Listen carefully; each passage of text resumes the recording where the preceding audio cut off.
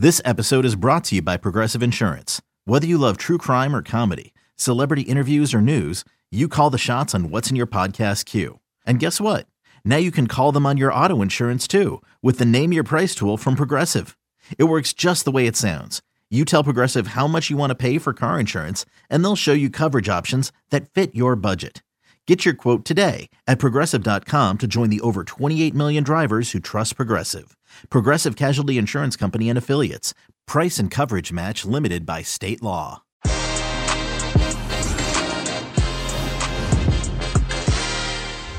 The dust has settled in Paris, and for the 14th time in history, Real Madrid have been crowned champions of Europe. There was to be no revenge for the 2017-2018 runners-up Liverpool, as Los Blancos capped off a remarkable run. That began with a shock defeat to Sheriff and included knockout stage wins over PSG, Chelsea, and Manchester City by lifting the big-eared cup for the second time under Carlo Ancelotti's tutelage. Sadly, events outside of the stadium detracted from the spectacle between the lines.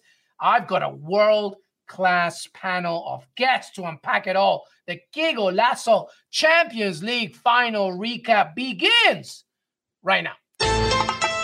Listen, everybody, I'm not even going to do an intro. I'll get into the call to actions later, but welcome. We got Daniel Sturridge for the first 10 minutes. Jimmy Conrad's going to join. Jonathan Johnson's going to join. But Daniel, straight away, commiserations, obviously. Liverpool lose 1-0 to Real Madrid. Real Madrid win their 14th Champions League title. Unbelievable. Carlo Ancelotti, the most successful manager in European competition. Give me just your initial thoughts about the game and how it ended and Real Madrid's amazing victory against Liverpool. I think the game opened up very well. Obviously, Liverpool, played well in the first half. They created a fair few chances, at least half chances as well. And then as the game went on, Madrid grew more comfortable, and the one goal was all they needed, really. The one clear-cut chance is all they needed, and they took it, and they defended well. Courtois made some unbelievable saves as well.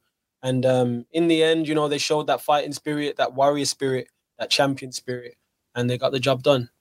Let me ask you a difficult question. We didn't really talk about it as much in HQ in the post-game, but would you say that this is a disappointing season for Liverpool, or how would you characterize it? Obviously, they won the FA Cup, the League Cup. They took Man City to the last day of the season to try and get the Premier League title. It didn't happen. And now, Daniel, third final this season where they didn't score in 90 minutes and extra time, obviously, when it happened.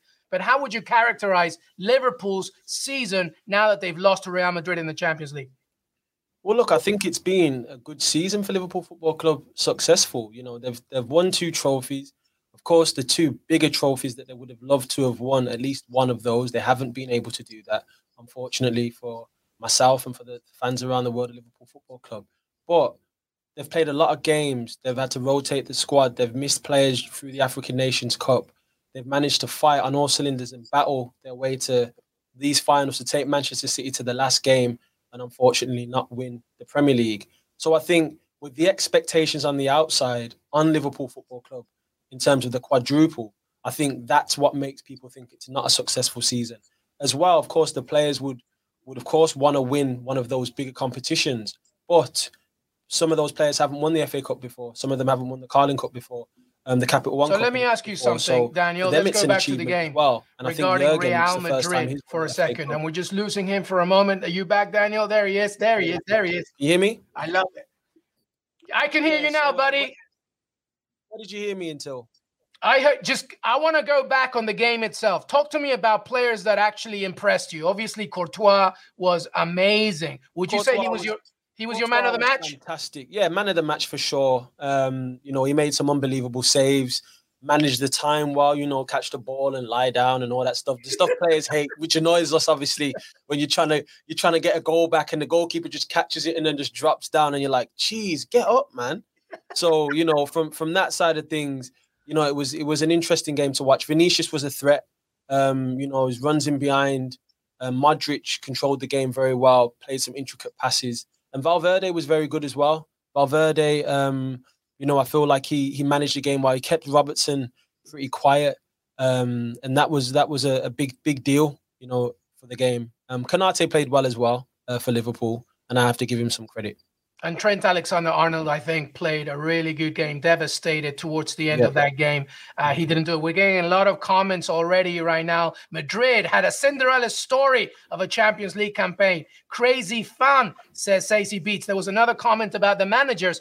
Carlo Ancelotti outmanaged. There you go, Raymond. Outmanaged Jurgen Klopp. What'd you say to that? I wouldn't say that personally. I think that Liverpool played well, and they unfortunately didn't take the chances that they created. Courtois was immense. And on another day, it could have been 3-1 or 2-1 to Liverpool. So, I do believe that the game was a very difficult game for both teams in periods of time, but they managed to get the job done. Real Madrid did, and they deserved the victory in the end.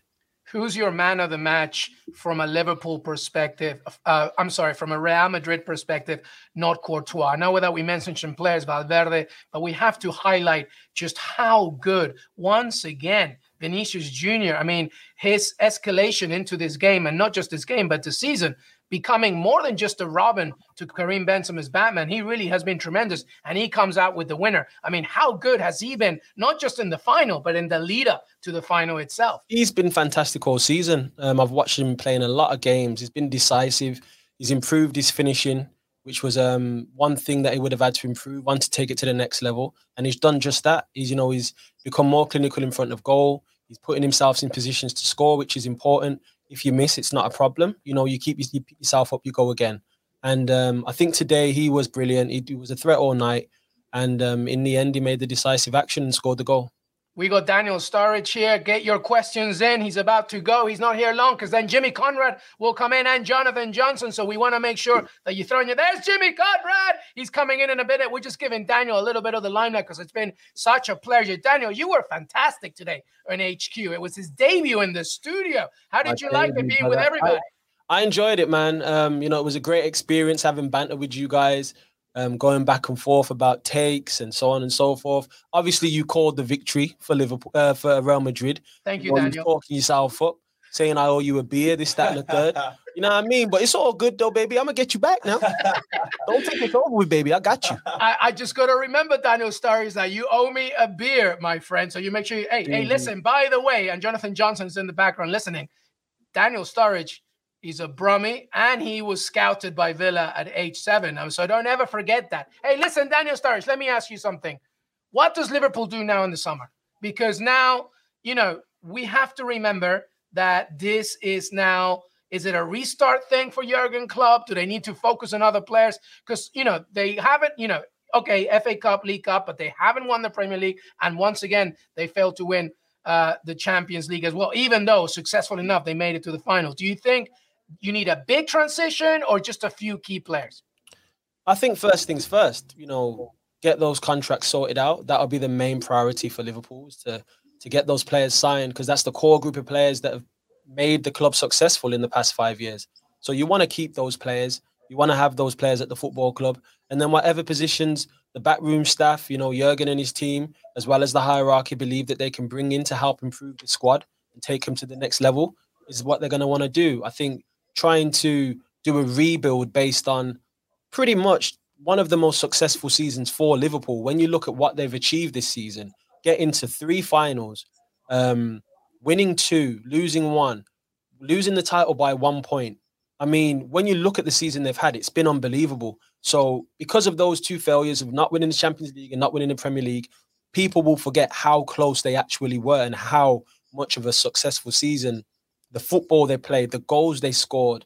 They've been dominant for the best part of the season. And unfortunately for them, the big game tonight, as well as the Premier League game, they didn't get it over the finish line. But at the end of the day, Liverpool Football Club are in a great place. They don't need to go anywhere far-fetched now. They need to just continue doing what they're doing. And next season, they go again. There's a good question here. Ace of them spades. Does Mohamed Salah need to be renewed, really, or time to move on? What do you think? What would be the reason for him not being signed? Look at the numbers he's produced over the past 3 or 4 seasons he's been at Liverpool. The numbers are incredible. Goals and assists. He was joint top scorer this season and assists. I think over the past 4 seasons, he's been Liverpool's top scorer, bar 1, if I'm not mistaken, when Mane was top scorer. So when you look at the numbers he's produced over the years and the trophies he's brought to the club, along with his teammates. He's been a vital component in Liverpool's success. So to let a player like that go, you know, it's going to be difficult to replace those goals. And of course, you can find players to do that. But Mohamed Salah is a world-class player, you know, one of the best players in the world. So it's important for Liverpool to try and keep him. And I'm sure they'll resolve that in the near future. Well, Daniel Sturridge, before you go, one final question. Sylvia, thank you so much. Let's ask this one. What do you think about both teams, their substitutions? I remember sitting next to you in this game, and we were saying, what is Ancelotti doing? Camavinga's not even in yet. And it was like, 70 minutes, 75th minute, and Rodrigo didn't come on till like the 85th minute. What did you make of the substitutions on both sides? I thought Real Madrid's substitutions were quite late, to be honest. I thought that, they would have made changes a little bit earlier to freshen things up in the midfield, to keep that momentum going, to keep the pressing going, because Liverpool were putting them under a lot of pressure and were creating maybe not clear-cut chances, but they were putting them, pushing them back. So it got to a point where it was like, we need some legs in here that can kind of win the ball back for us and then bring it forward and take the pressure off of us. I think Liverpool's subs, they made similar substitutions most weeks. It's just the timing of those substitutions. But I didn't feel that Jurgen made any mistakes by bringing any players on that he shouldn't have. I think he made the right choices. He went with the attacking options of Diaz, bringing on Naby Keita, obviously to freshen things up in the midfield, and Bobby Firmino to try and score a goal or create one. So the substitutions he made were the right ones. And unfortunately for the players, again, they didn't go out there and put the ball in the back of the net. But Bobby came on and was sharp, and the other two had an impact. So at the end of the day, they're going to be kicking themselves when they get to the hotel tonight that they didn't get the job done. Well, I tell you something, a great finisher, a great playing career. My God, Daniel Sturridge, you are a great pundit, my friend. I love it. Thank you so much, Daniel Sturridge. Hey, get home safe, buddy, and you owe me a drink. I got a long drive. I got a long drive ahead, baby. Daniel Sturridge, thank you so much, man. Appreciate you guys, man, for having me. Give me your celebration, buddy. Thanks for having me, guys. Much love. Yeah. Yes, sir. All right. Well, that was Daniel Sturridge. And in a second now, let's bring in Jonathan Johnson. And of course, we'll come in with Jimmy Conrad. JJ, you've been so patient with us. You're still at the front. How are you, buddy? Give me your thoughts about the game. Real Madrid winning their 14th Champions League title. Hey there, guys. Yeah, as much as I'd love to be like wrapped up home in bed right now, can't get out of the stadium for love nor money. So I'm stuck here with you guys. No, it was... I'll be honest with you, it probably wasn't the experience that I had hoped for my first Champions League final. That wasn't down to the spectacle we saw on the pitch. Obviously, that's due to events, that were out of, most of our control in the stadium. Really unfortunate to see scenes like that. And I have to say, it kind of set the tone in a really weird way. The atmosphere was quite awkward. The Real fans, They'd been in the stadium for hours, so it didn't really affect them as much. But you could see the build-up of Liverpool fans came very, very late towards the beginning of the match, just about around kickoff time. And I think that did impact the atmosphere, certainly in the first half of the game. But, as Daniel said, fantastic performance from Courtois, really, really impressive. I think he's finally, showing why Real decided to dispense with the services of Keylor Navas when they did. Crazy to think that it's only Courtois' second Champions League final. And the first one came with Atletico Madrid and Real. So, I think ultimately, I've said it so many times this season that Real are kind of a team that are just milking, their very last, sort of juice from this brilliant generation of players. Again, I think that they're so close now to almost needing to rebuild this squad. But, now they failed to sign Kylian Mbappe. They've got more transfer money than they probably thought they'd have this summer. Perhaps it is a time for a rebuild. At the end of the day, Real Madrid, as impressive as this victory is, 14th, unprecedented numbers of titles in the Champions League, it doesn't really feel like a sustainable model. There's only, you're not going to be able to rely on Courtois' brilliance every single game. And you're not going to be able to rely on Benzema's brilliance in every single match to get you, from the first group stage game to the final. We've seen that together, that just about combines.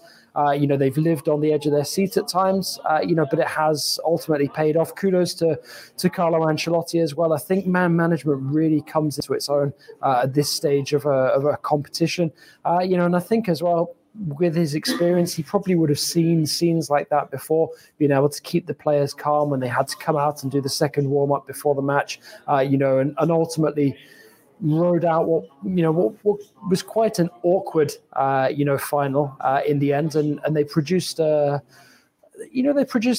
solid performance. I'd be lying if I said that I thought that Real were ultimately the better team, because I thought Liverpool really should have scored at least once, especially in the first half when they had so many chances, Mane hitting the woodwork. But like we've said, Courtois was phenomenal. That really does rank up there as one of the epic performances. And I guess that would be my most positive takeaway from the evening.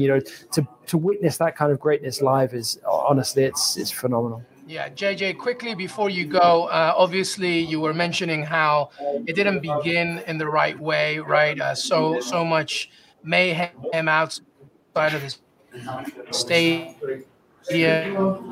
And UEFA initially blaming the lateness of fans and traffic. What did you make of it, and how would you assess the way that UEFA handled it, especially after what happened at Euro 2020 final, and even the problems that happened in the Europa League as well? Yeah, it's really unfortunate because it just seems to have almost exploded in the last year or so. I don't remember us seeing those kind of problems that we saw at Euro 2020 that we saw here. I think it's going to take a bit of time before people can pick through the incident and really work out what happened. But I have to be honest, just from where I've been able to take in this evening's events, it sounds like there is a fair amount of blame on all sides. It does sound like that there were ticketless fans trying to force their way into the stadium. It does sound like the policing of the stadium, was too sparse and then too heavy-handed. It was almost like it should have been planned better organized. I think there was a lot of unhelpful finger-pointing as well from the likes of UEFA towards the local police. The police also not really being too helpful in sort of making out that it was due to some of the strike work, that went in on the train side of things. I don't ultimately think that really played into, the situation. I was with throngs of Real Madrid fans as they made their way into the stadium 3 hours before the game. So there was definitely a problem between, sort of the fans arriving with tickets and getting through the turnstiles and actually being able to access the stadium. But obviously the scenes that we've seen on social media, really not what you want to see, and obviously very worrying for Paris, the city, given that it's going to be the Olympic host in 2024 as well. Not a good audition. I'm sure that there will be more sort of finger pointing and statements made over the coming hours, and we'll see how that plays out. But it is worrying that we're starting to see a rise of this sort of thing. We've seen stadium problems, of different types in French football over the course of the season. And then given what we saw at Euro 2020 as well, this is something that is really now going to have to be, tackled, by venues organizing, one-off centerpiece matches like this, but also tournament organizers as well. We're going to a World Cup at the end of this year. Fans take that sort of behavior to somewhere like Qatar, where all of the supporters are going to be upon each other more so than ever. That really could be a recipe for disaster. So fingers crossed that, security really steps up over the remainder of this year, so that we don't see any more repeated scenes like this. Well, to your point, Jonathan Johnson, let's hope that you yourself get home safe. So let's let you get home safe. And thank you so much for all the hard work you did today, and of course on the course of the season. But it's not over for you and Que Golazo. We just keep rolling over here. So make sure that you take care of yourself, my friend. Make sure that James Bench is fine as well. But JJ, thank you so much, buddy. Thanks a lot, my man. Always a pleasure, and looking forward to the next one. Take care. All right, that's JJ from Stade de France. He will be heading home, but make sure to follow his content from John_Le Gossip. All right, before we take a break, let's bring in Jimmy Conrad, who is Jimmy. Hey. Conrad is in the house. Jimmy, what did you do with Daniel Sturridge, buddy? You know what? We had a couple bro hugs. We talked about how great we were on camera today and the fact that Liverpool couldn't get the job done. But obviously a big honor for me to spend some time with not only you, LME, but Daniel Sturridge. That was a pleasant surprise to have him join the team with us for this big game. And now I feel like I've got a new friend. So that's pretty cool.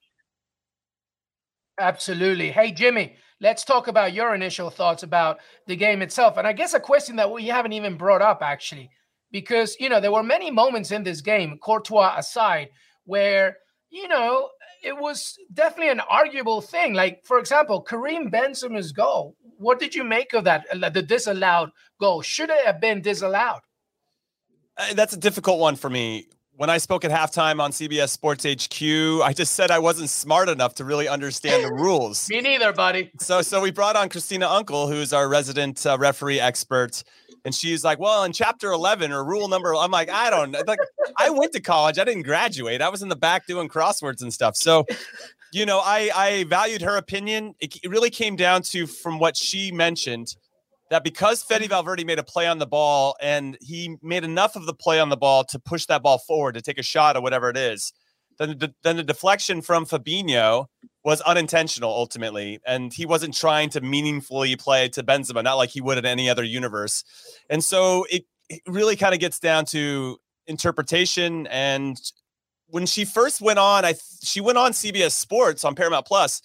And I think she said that should have been a goal. But then I think after she had some time to look at it and maybe canvass some opinions from some of her cohorts in the referee world, at halftime, she said that they actually made the correct call. But let's be honest, ball doesn't lie, right? They still get the goal. Real Madrid had Liverpool won that game, I think we'd be talking about a lot of controversy right now. But because Madrid ended up getting the goal and it ended up being the game winner, then we don't have as much to talk about with that particular play. But my overall thoughts, LME, is that once Liverpool didn't score in that first 20, 30 minutes when they had their run, kind of similar to a lot of their games, and if they do score in there, then they seem to be in control. The other team starts to chase. They have to open up, and then Liverpool can hit you on the counter. But once they didn't do that, and that's what Real Madrid does, they just lull you to sleep. The other team doesn't take their chances, then they're going to get that one, and they did. And even though I still think it's a shot from Fede Valverde, you're told if you're going to miss a shot, to miss it to the back post so that somebody like a Vinicius Jr. can be there at the right place at the right time, crashing at the back post. So Madrid doing what they had to do. It's incredibly impressive. And I have one fun fact for everybody. I have to read it out loud. This is from Dermot Corrigan, a friend of mine. In the last 21 years, La Liga teams have played in 17 Champions League or Europa League finals against non-Spanish teams. And they won all 17 of those. Isn't that insane? That is insane. And shout out to La Liga for that type of dominance in Europe, because that is ridiculous. Absolutely insane, but it makes complete sense. By the way, everybody, that question is to you. Was it the correct call regarding that Karim Benzema disallowed goal? We're already seeing some comments about how even though it was disallowed, it shifted the momentum into Real Madrid's way, which is a very good point as well. And here you have it. Los Blancos take the third meeting 2022, this time that we just saw, 1-0 against Liverpool. They defeated Liverpool in the quarterfinals. In the final in 2018, but they also beat them last year in the quarterfinals as well. And it wasn't until 1981 when Liverpool actually did it the other way around. All right, we're going to take a break. When we come back, a little bit more with Jimmy Conrad. It's just Jimmy C and me. And then we'll answer some more questions, and that should be it, because it's actually been the longest day of mine and Jimmy's life. But we'll take a break. After we come back, much more Champions League final recap. See you in a little moment. Till then. Okay, picture this. It's Friday afternoon when a thought hits you. I can spend another weekend doing the same old whatever, or I can hop into my all-new Hyundai Santa Fe and hit the road. With available H-Track all-wheel drive and 3-row seating, my whole family can head deep into the wild. Conquer the weekend in the all-new Hyundai Santa Fe. Visit HyundaiUSA.com or call 562-314-4603 for more details. Hyundai, there's joy in every journey. eBay Motors is here for the ride. Remember when you first saw the potential? And then through some elbow grease, fresh installs, and a whole lot of love, you transformed 100,000 miles and a body full of rust into a drive that's all your own. Look to your left. Look to your right. It's official. No one's got a ride like this. There's nothing else that sounds like, feels like, or looks like the set of wheels in your garage. With over 122 million parts, you can make sure your number one ride or die stays running smoothly. So there's no limit to how far you can take it. Brake kits, turbochargers, engines, exhaust kits, roof racks, LED headlights, bumpers, whatever your baby needs, eBay Motors has it. And with eBay Guaranteed Fit, it's guaranteed to fit your ride the first time, every time, or your money back. Plus, at these prices, well, you're burning rubber, not cash. Keep your ride or die alive at ebaymotors.com. Eligible items only. Exclusions apply. Welcome back, everybody. Qué Golazo Champions League. Riga, Jimmy Conrad in the house. Hello. LME. Hey, Jimmy. Hey, everybody. I know Des Norris. I'm about to give the Paramount Plus giveaway, but I have a very big surprise for everybody. Come on in, Poppy Miller. Poppy Miller. Wait, I need to move my big head so she's like coming in. There you go. Poppy Miller in the house. A tremendous. Hey, listen, everybody. Poppy Miller has just finished a tremendous season. Serie A, Champions League. Crushing it. And guess, Poppy, why don't you tell everybody what you're about to do? I am about to go to the airport. I'm going to watch the Mighty Reds play tomorrow at Wembley against Huddersfield. I'm so nervous already. The Uber's about 2 minutes away, so I'm going to have to dash. But I wanted to say goodbye to my guys and thanks for a fabulous season. Poppy Miller, who's going back to England to see the Tricky Trees. Woo! Nottingham Forest. Bye, Poppy. Have a fantastic Poppy. flight. Safe travels. She's taking the red eye. She might not come back if Nottingham Forest make it to the Premier League. I don't know. It might be a tough one. But Nottingham Forest, by the way, playing Huddersfield on Monday. But let's get back on Sunday. I'm sorry. Let's get back to the Champions League final recap. Hey, everybody, before we get into that, a Paramount Plus giveaway that we're giving away, $100. I love those. Do you like them? Hey, but you never win it, Jimmy. Why don't you ever win it, bud? I don't know why. I think because producer Des never picks me. It's really... Yeah, that's true. Hey, Poppy, by the way, is doing some crazy things in this studio right now. Hey, listen, Paramount Plus $100 giveaway card. Make sure that to tweet Que Golazo Pod, send in your handle, $100. All you got to do is do P+, and we'll select a winner. Des Norris will select a winner. We've already given a few away. We also have a merch store as well. You just got to go to the description. There's a link in the description. Que Golazo snapbacks, hoodies. All you have it right there. All right, let's get back to the Champions League. Do it. Real Madrid winning 1-0 against Liverpool. Their 14th title. Unbelievable. Let's do some player ratings, Jimmy Conrad. Okay, wait, where do you want to start? This is really easy. Who was your man of the match? Oh, come on. I mean, everybody, if you say Thibaut Courtois or don't say Thibaut Courtois, I don't know if I can be friends anymore with any parts of the audience. I just don't know who else you could elect that really stood out and had such an influence and impact on the game.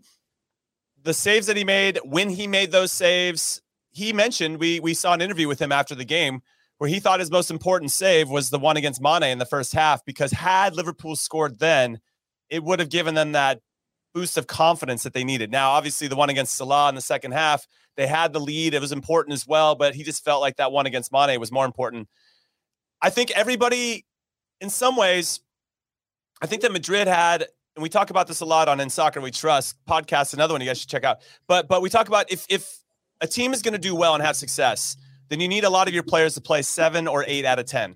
And I thought that Madrid had a lot of 7 or 8 out of 10s. Not to say that Liverpool didn't have that, but they just lacked maybe a little bit of that quality that we've seen from them when they have their best performances. If both of those teams had played to their potential, I feel like Liverpool would have been the winners for sure. For sure sounds pretty certain, but I just think they had the quality to make that happen.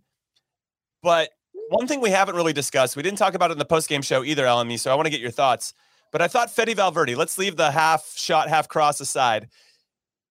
By stacking him up with Carvajal, we knew that Carvajal was going to be identified as a weakness on that right side, that Luis Diaz or Sadio Mane, whoever sat out there, was going to probably have the advantage over a Carvajal who doesn't look as sprightly and young as he once was, though I thought he played pretty well today. But because Fede Valverde was in front of him, and we saw a play, I believe, in the second half, where somebody tries to run at Carvajal, and Fede Valverde's like, puts on his Roadrunner shoes and like gets behind Carvajal to make sure he covers Luis Diaz. And I thought that limited Luis Diaz's impact on the game. So Fede Valverde really had an influential part on and the goal being scored, of course. And then also defensively, I just thought, and slowing down Luis Diaz for maybe picking up the ball that he wants or always having 2 players to get through when he does pick it up. I thought that was a pretty bold stroke of tactics from Carlo Ancelotti when Rodrigo had been so hot. The fact that Rodrigo didn't come on to like the last 30 seconds or whatever really speaks to how highly he rated his starting team, because I don't think he made any subs until the 82nd, 83rd minute, which was pretty surprising given how well Camavinga had been when coming in for Cruz in earlier knockout round games. So anyway, I'm starting with Thibaut Courtois and going off an absolute tangent on everybody else. But I wanted to get your thoughts on player ratings as well, because I just don't know who else could really be considered as man of the match. And UEFA gave Courtois the man of the match as well. No, he's clearly the man of the match. You can't argue against it. He gave one of the most historic performances a goalkeeper has ever done in a Champions League final or in any final. There's no doubt about it. Man of the match. I got to be honest. I think that when you look at this Real Madrid performance, you know, part of the reason why it was pretty frustrating for Liverpool and for many neutral fans was because as a team, they got the job done. Eder Militao, I thought, was fantastic. Militao was so good alongside Alaba, of course. But Dani Carvajal, Jimmy Conrad, was tremendous. Well, it's probably because our expectations were low. Yeah, that's true. We didn't expect much of Dani Carvajal, and I thought he was fantastic. So much so that Luis Diaz really didn't do anything. Fede Valverde, to your point, such an engine, which is why we were arguing with Daniel Sturridge in the pregame how he deserves to start, because he's going to, at the very least, make it very quiet for somebody like Andy Robertson to do his thing. But to your point, not only did he do that, Luis Diaz really had a quiet game. And it wasn't because Luis Diaz is not a performance-driven player. It's because Valverde and Dani Carvajal made it very difficult for them. It was a very impressive right side of the field for Real Madrid. 100%. I mean, there was a plan in place for sure. I mean, that's why I don't think Ancelotti wanted to make any subs, because the plan was working.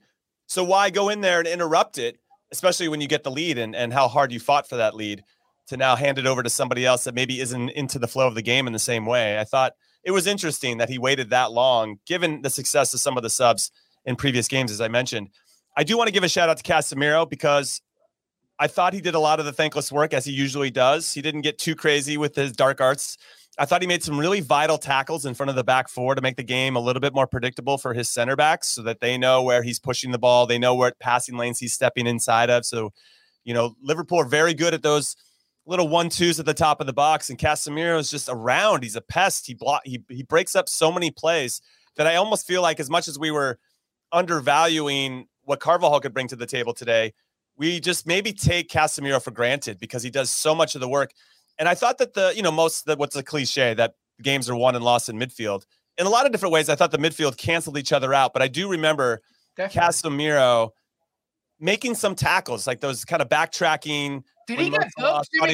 Luis Diaz aren't looking, they're kind of coming from the side and breaking up plays. And it's hard. Did they book him?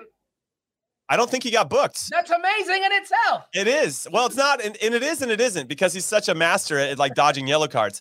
But we're looking at the full-time match stats right now, and the fact that Liverpool had expected goals of 2.1 and Madrid had 0.9 pretty much sums it up. Yeah. Now, I went out there and said on TV that I thought that Liverpool would win 2-1.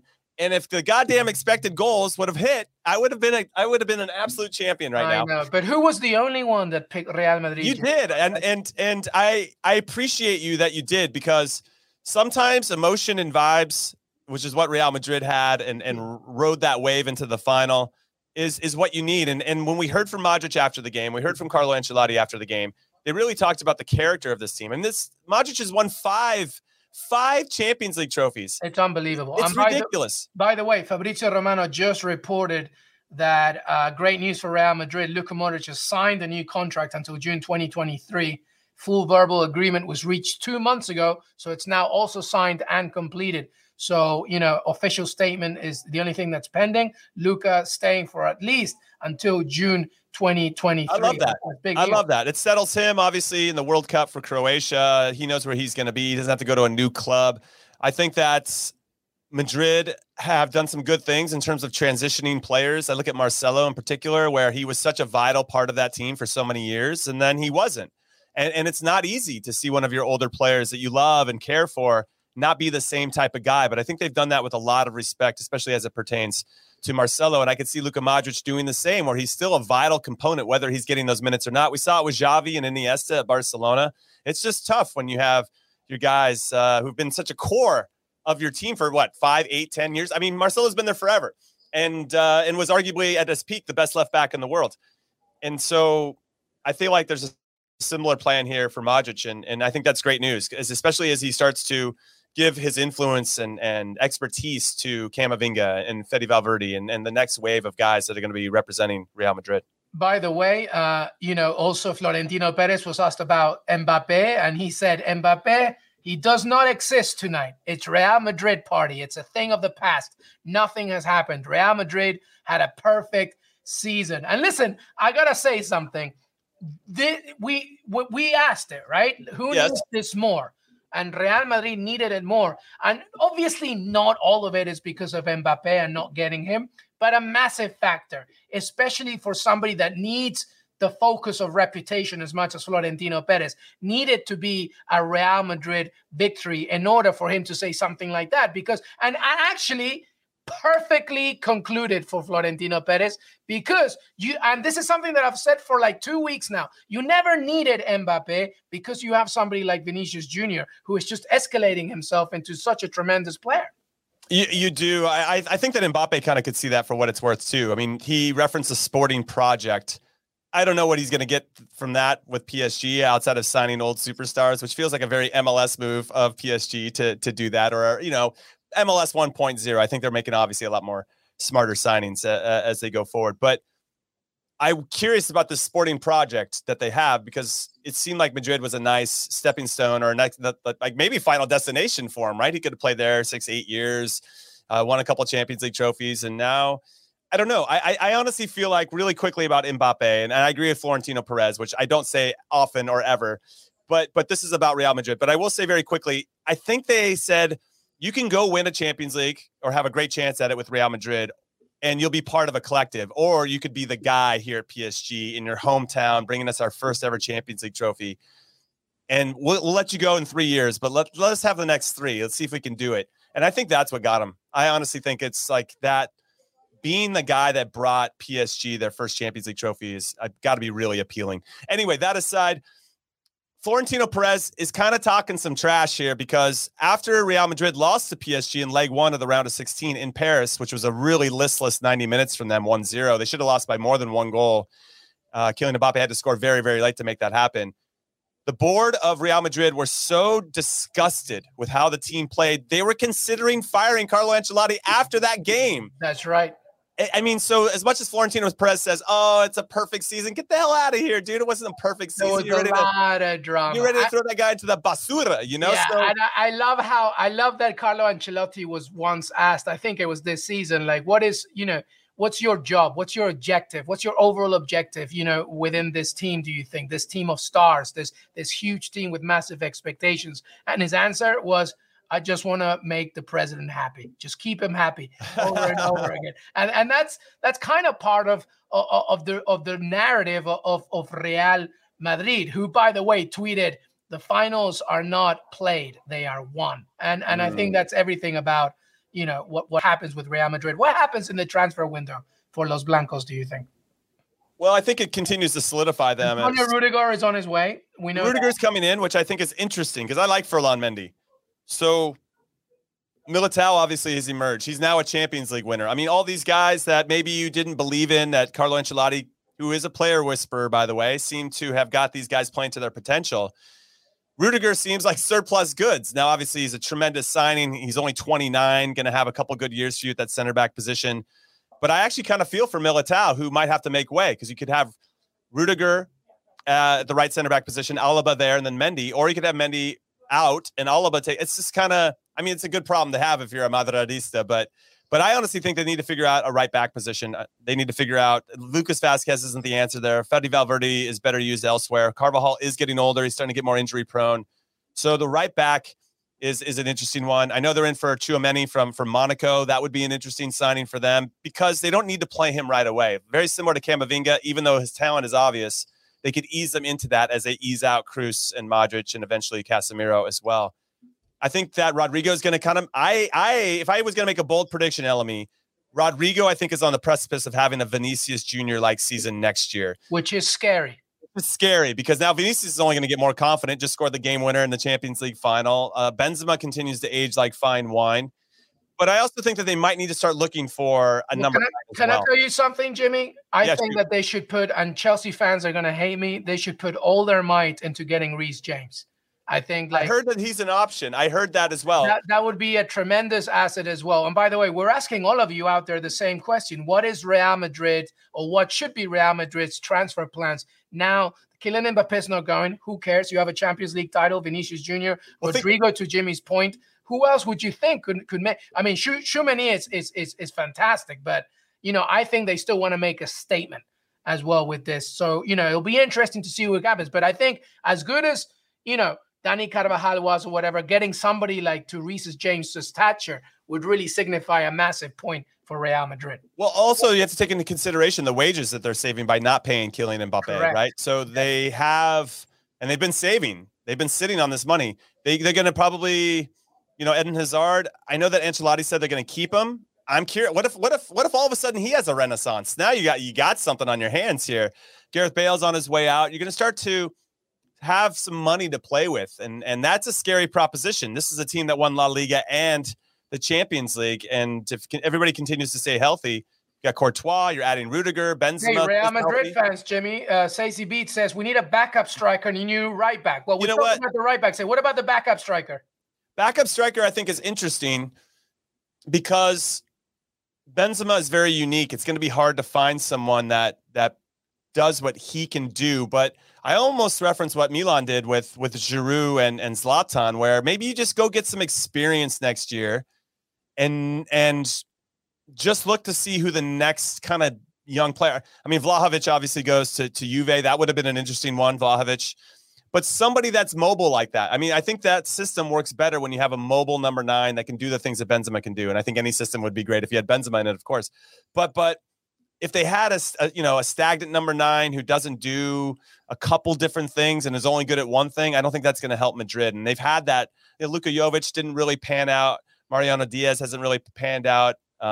Just grab Edinson Cavani. I don't know. Cavani's not an interesting. That's not a bad shout. I mean, they're even if it's just for one season. I mean, right. The other one that I was thinking about, which obviously won't happen, but maybe if they hijack it and if Lewandowski's happy with it. But how about him coming in? I mean, you imagine he's not going to be happy to just sit on the bench because Karim Benzema is still going to be dominating. But this is a good opportunity for him to at least show what he can do and maybe get some rest in between matches. What about Darwin Nunez? Oh, that's a great call. I mean, I think he actually fits that bill a little bit, to be honest. I assume everybody beat me to that in the comments, and they have the money. I mean, not to say they were going to have to pay for Mbappe. He would have been free, and Nunez going to be pretty expensive, I think, all things considered. But that is an interesting player that you could bring in. The problem is Benzema, and I think Mbappe knew this too. Benzema's not going to, I don't think he's slowing down. No. You sign and you put a lot of money into Nunez, but then what? You're probably not going to have a lot of minutes for him. I know, so Darwin Nunez doesn't want to be a number 2 to anybody at this point. No, of course. So we'll have to see what happens there. Hey, Karim Benzema, Ballon d'Or winner, right?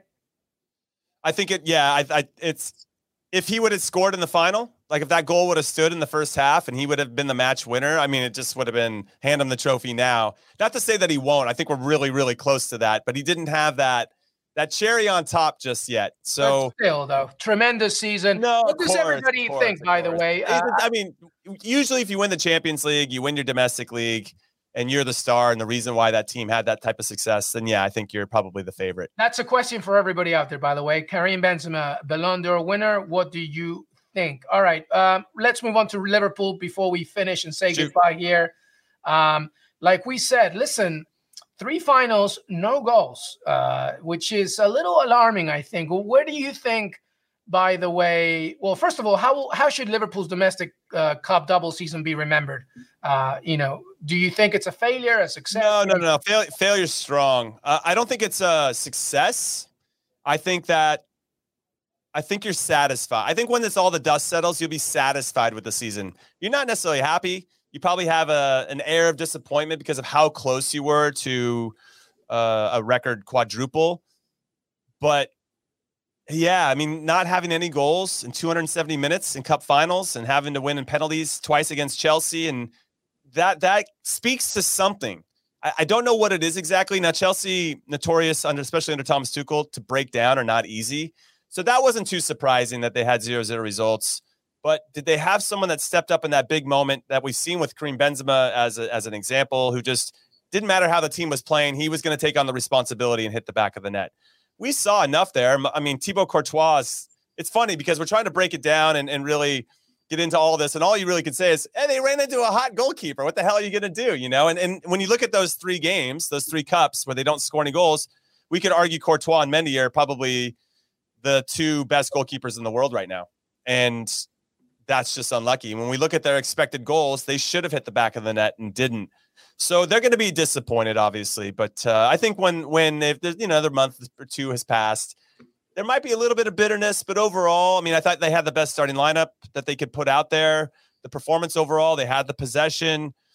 When we had James Benge on HQ, he said it was pretty one-sided, that Liverpool were all over him. The press was working. But Madrid, he's always saying that. Listen, yeah, that's true. He's very pro Premier League. The Premier League is my favorite league, and I'm also pro Premier, but I have to calm him down every single time. And listen, James Benge, I love you, but on Que Golazo, every single time, PSG, Chelsea, Man City, every time you were like, this is it for Real Madrid. Sure. Yeah, well, he said it again. He said it again in the final. And I said, listen, the narrative of this Champions League has been, you can't kill Real Madrid. You can't. They've shown it once again. You can, but you have to. Well, even if you score early, they're actually more comfortable when you give up. Exactly. They give up a goal. Exactly. Yeah, I guess. But Liverpool really, for them as a team, they needed that. They needed that goal.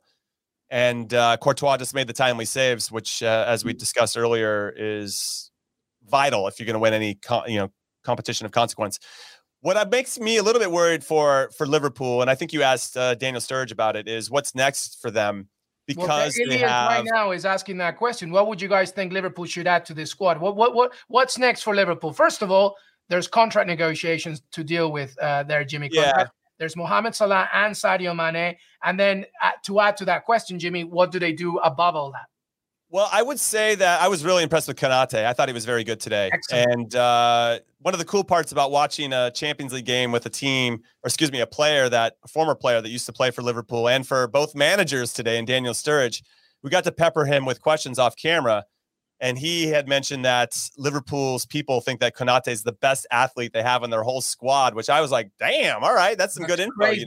So with Trent Alexander-Arnold in there, that's insane. It's insane. So, I mean, you have the pieces in place, that back line, which is, I would say, if you're going to look at any team around the world, even the best ones, even Madrid, the back line is always, there's always one player. You're like, one of these things is not like the other, but Liverpool have that locked down.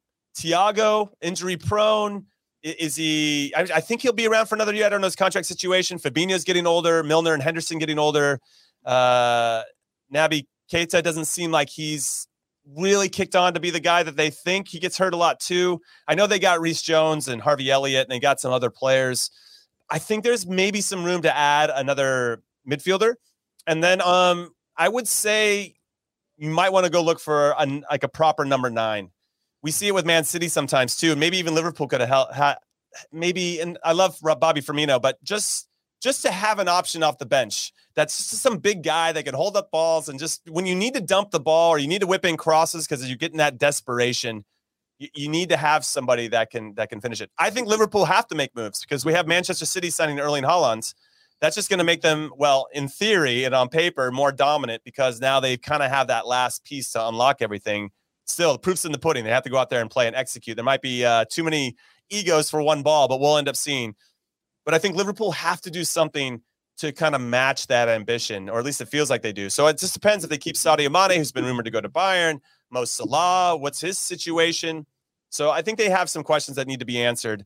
I don't think there's any glaring weaknesses that they need to improve upon, but I think that looking forward, I think they need to find some, like a central midfielder, probably a proper number 9.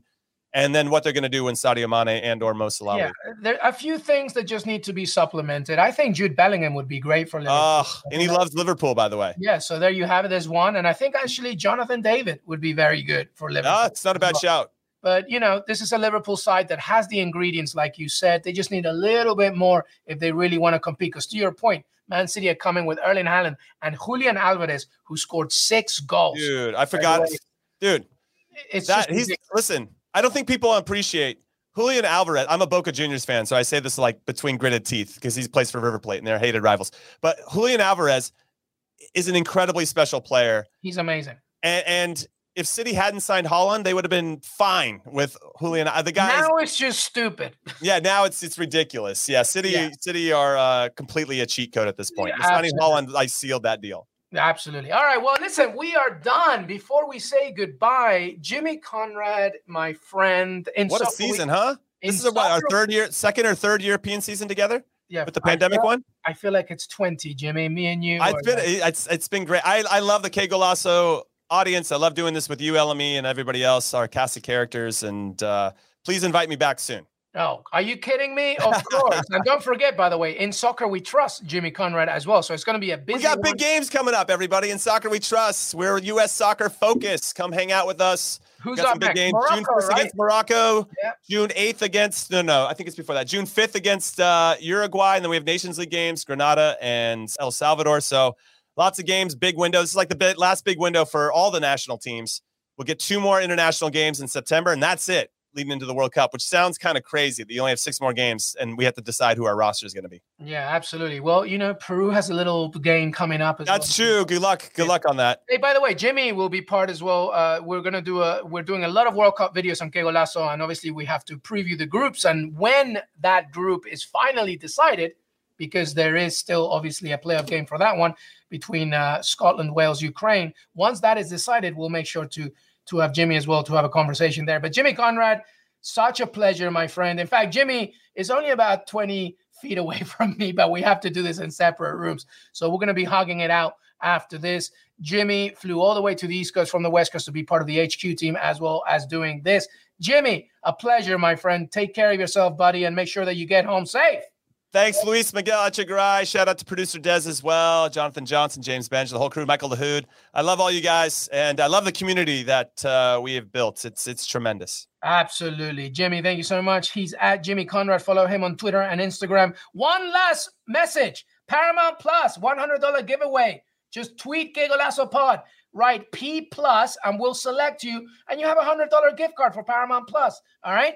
Jimmy Conrad, LME, Des Norris, thank you so much. You've been an absolute king all season as well. Hey, Que Golazo doesn't stop. Never stops. We're back on Monday for some Fabrizio Romano, some World Cup content, some playoffs, so much. And in Soccer We Trust as well. We love you all. Make sure to follow us, Que Golazo Pod, youtube.com/Que Golazo, CBS Sports on your CBS Sports app. Have a fantastic weekend. See you next time. Till then.